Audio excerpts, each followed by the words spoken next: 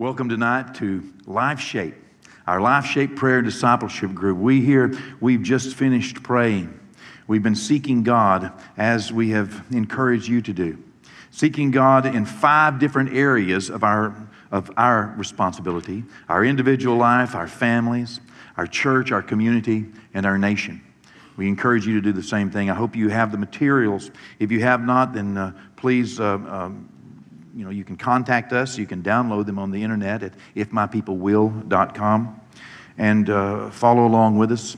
Also, you can get a copy of it on Easy Sermons, ezsermons.com. And you'll also be able to watch this and send the link to some of your friends if you like. But our individual lives, our families, our church, our communities, and our nation, it's our responsibility. We're praying according to 2 Chronicles 7:14. If my people, by the time we get finished with this, we're all going to know this scripture, right? If my people, if this is the only scripture you ever memorize other than John 3:16, you'll have this one down.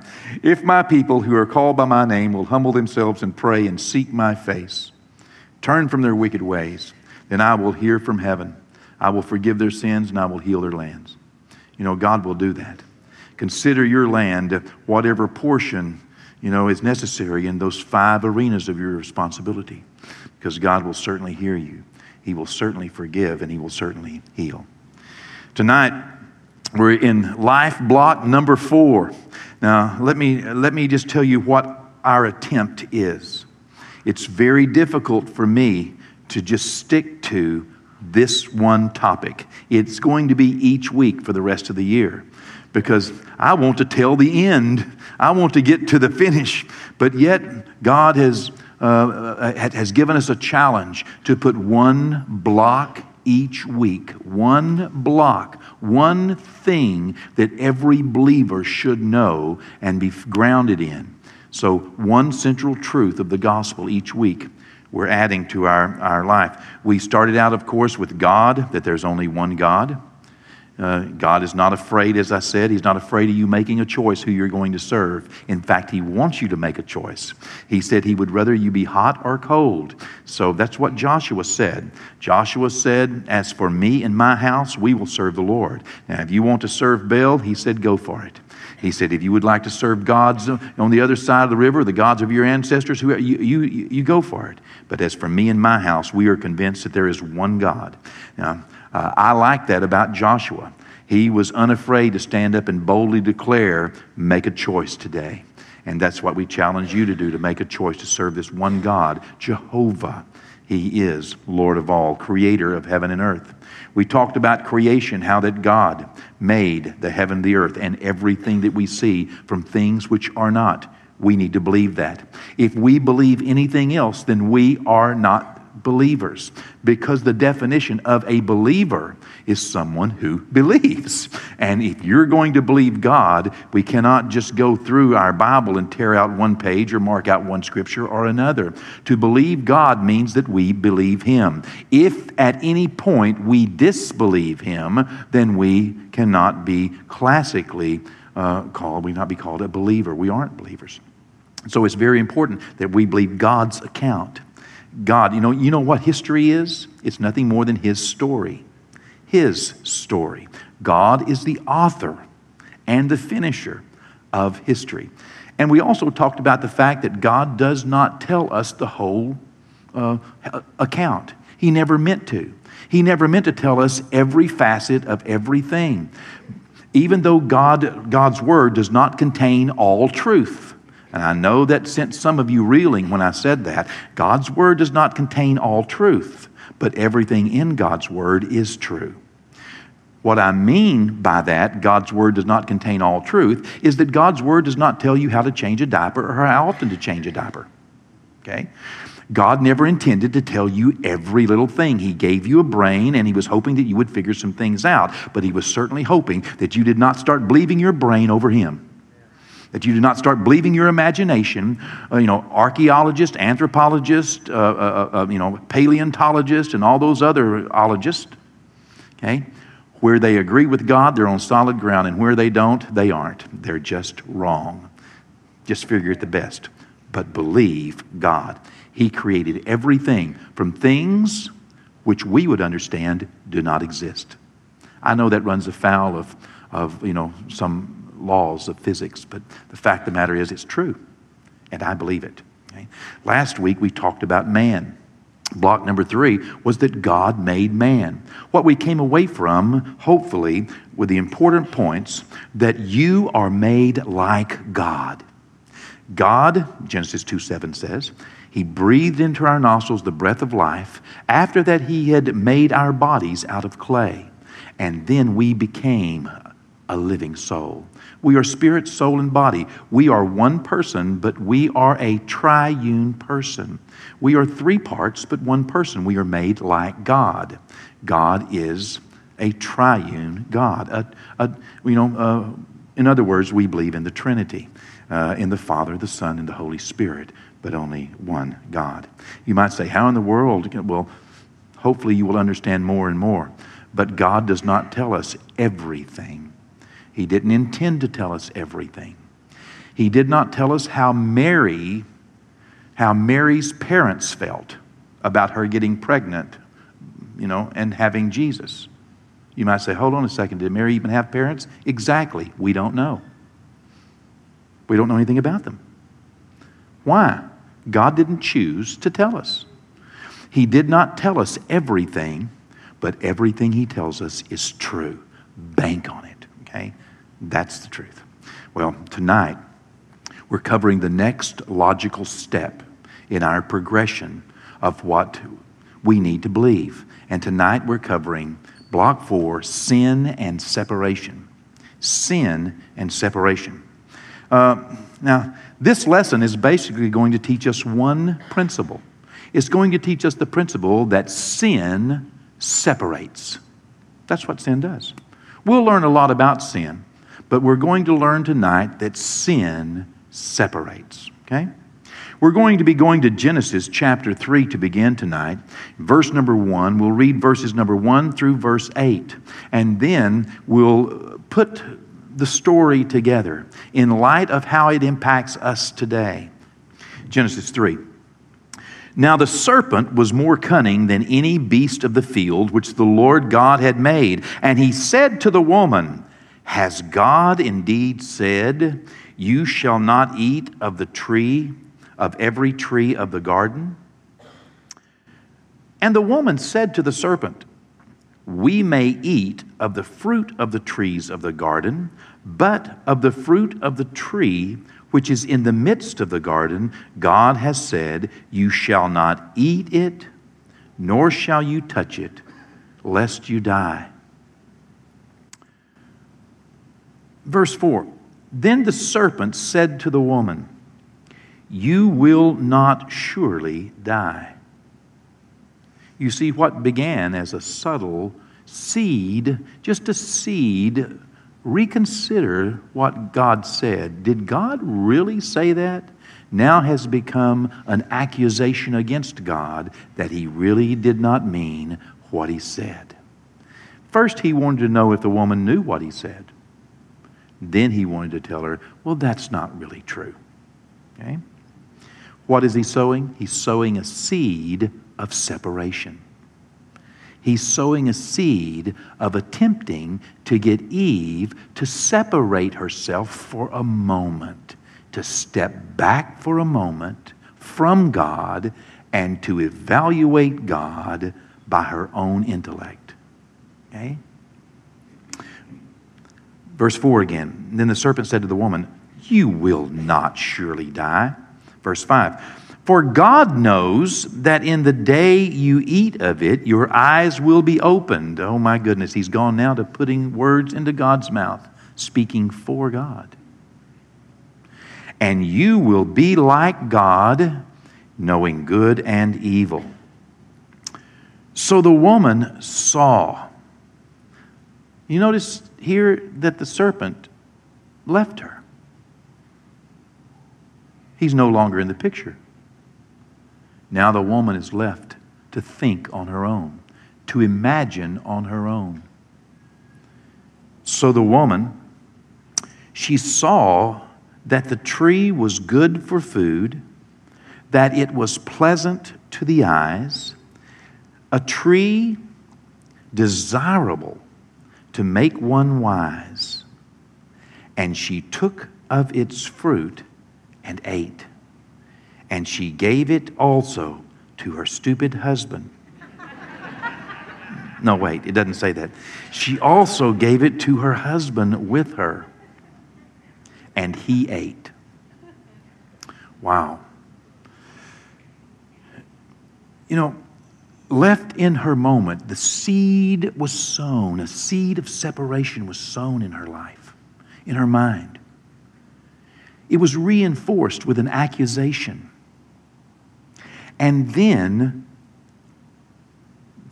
it was as though she was hearing the real story, the word of the Lord through the mouth of the serpent. God knows. You know, it sounds like truth, doesn't it? Someone declares what they are telling you is truth.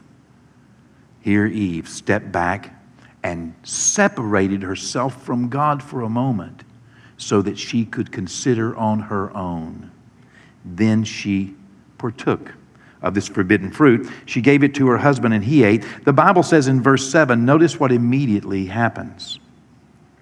Then the eyes of both of them were opened, and they knew they were naked, and they sewed fig leaves together and made themselves covering. The very first thing that happened when sin came into the picture was separation. It was the first time Adam and Eve ever separated themselves from one another. It was the first time they covered themselves and hid themselves from one another. It was the first time they stepped back from one another and did not want the other one to see them as they were. Sin separates. Verse number 8. And they heard the sound of the Lord walking in the garden in the cool of the day, and Adam and his wife hid themselves from the presence of the Lord God among the trees of the garden. Well, here's what the story reveals. The story reveals that Adam and Eve walked with God in the midst of the Garden of Eden. They were enjoying a very close and open relationship with one another and a close and open relationship with God up until the day that Eve was tempted with a seed of separation. The devil asked her a subtle question. He reinforced it with an accusation, and then he told her what he believed was true. It's the same pattern that we have seen throughout ever since. A subtle conversation, a seed of separation, a request to reconsider or rethink something that we know God said. And separating ourselves for a moment, stepping back to reconsider, and then having the reinforcement, then having something told to you that someone else believes is true.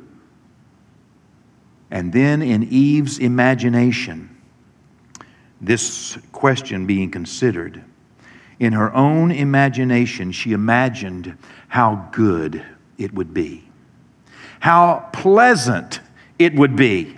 She imagined that this would be good and pleasurable, and so she began to desire this. It's a process which sin takes root as a seed sown in our life, a seed of separation, taking root and growing up, getting reinforced along the way, and then someone else confirming what you imagine and telling you that this is the truth and this is what you should do and this is, after all, this is right from their perspective, not from God's perspective.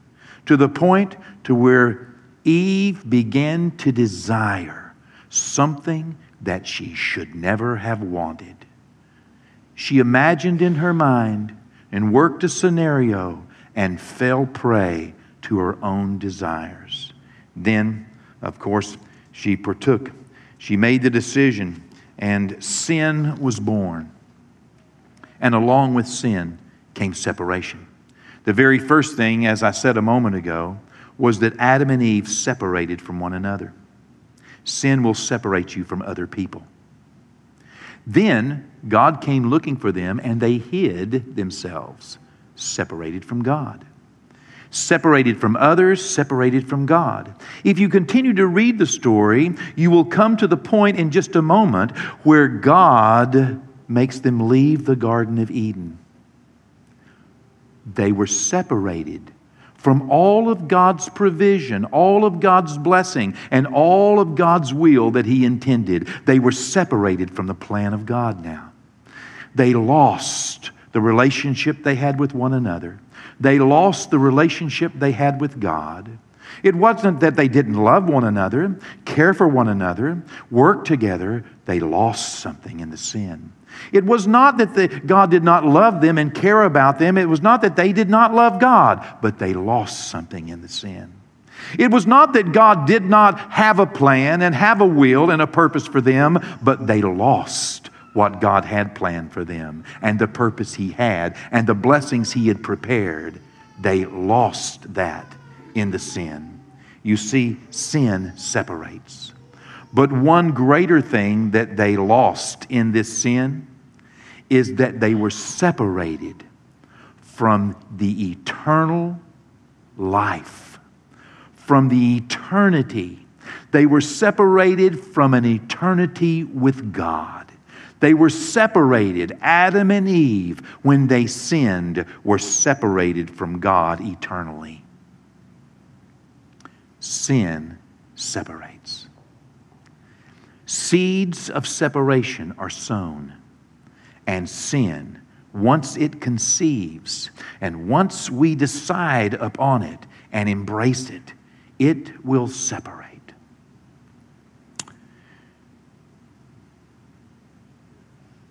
Today, sin still holds this power.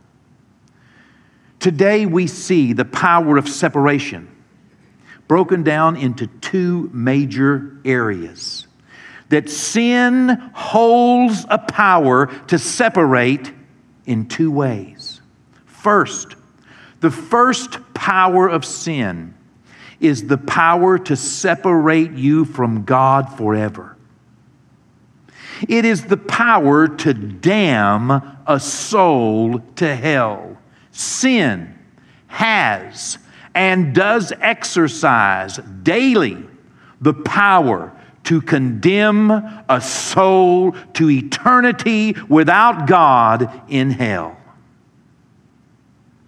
The second power that sin has is the power to separate individuals from the plan and the purpose and the provision of God on planet Earth.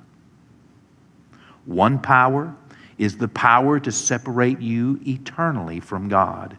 The other power is the power to separate you from the blessings of God on this earth.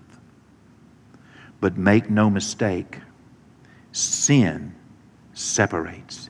It has but one desire: to separate you from God, to separate you from others, to separate you from God's provision, His promise, His plan, His purpose for your life, to separate you eternally from God's presence. That's what sin wants to do. Tonight, allow me to cover these 5 important points, because I want you to leave tonight having rehearsed this at least once, okay? The first point that I want to make sure we understand about sin is that sin separates. That's its great desire. It desires, again, to separate you from God, from others, from blessings in this life, and from God eternally. The next thing we need to learn about sin is that sin will take you farther than you expected to go. Eve never intended for her actions to take her as far as her actions took her. She never intended for all of her descendants to fall under the curse of her actions. She never intended for sin to take her as far as it did. You see, your intention and your heart and the fact that you love God and the fact that you don't mean bad for you and your family will still not cover sin. Sin will take you farther than you expected to go.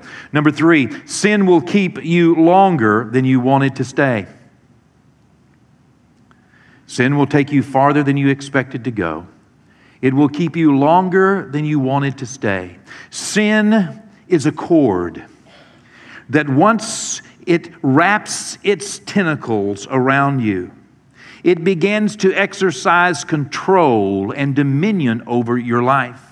It begins to dictate to you what you will do and will not do, what you can say and cannot say, what you are able to do and able not to do. Sin will hold you captive. Sin will hold your soul captive for eternity if it can possibly do so. But if not, it will do its best to hold you captive in this life for all of your life. Sin will take you farther than you expected to go. It will keep you longer than you wanted to stay. And number 4, sin will cost you more than you're able to pay. Sin cost. Sin has a price. And sin's price must be paid. Who will pay that price is the question. You will exist forever. Where is the question? Sin will exact a price, and it will be more than you can pay. It will be more than you are able to pay even with your eternity. Sin's debt will not be satisfied. The price must be paid, and you cannot afford it. If you lived 1 billion years and said 1 trillion Hail Marys and gave your firstborn what the prophet said, Lord, would you accept 1,000 rams or 10,000 rivers of oil? Should I give my firstborn for my transgression? Should I give the fruit of my body for the sin of my soul? And the resounding answer is no. That is not God's will, nor will that pay the price. You see, sin separates.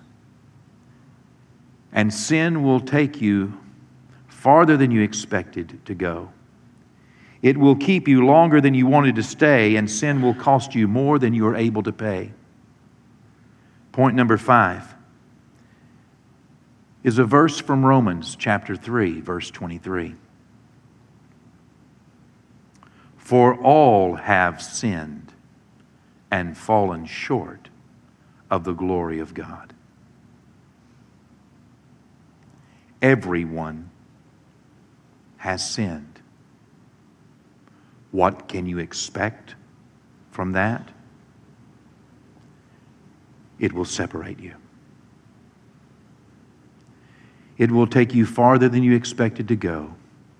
It will keep you longer than you wanted to stay. And it will cost you more than you are able to pay. And you have sinned.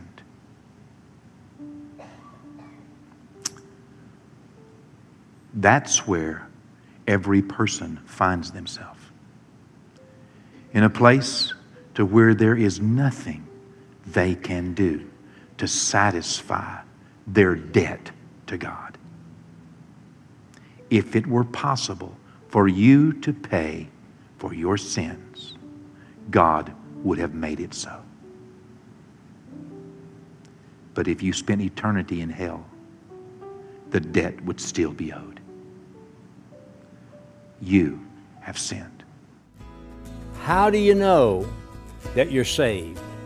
How do you know if you died you'd go to heaven? I'm going to pray a prayer with you. If you'll sincerely pray this prayer with me, mean it from your heart, you will be saved. And you'll know that if you died, you'd go to heaven. Pray this with me. Lord Jesus, I realize that I have sinned against you, but I am willing to repent. I choose to repent, to turn away from being a sinner. And right this moment, I open the door of my heart, and I take you, Lord Jesus, into my heart to be my Lord and my Savior. I give my life to you. Fill me, Lord Jesus, with your Holy Spirit.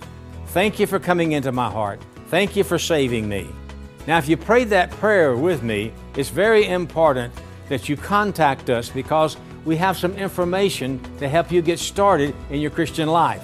I would like to write a letter to you so that you can know how to win your friends and your family to Christ. And then we'll send you other information to help you get started.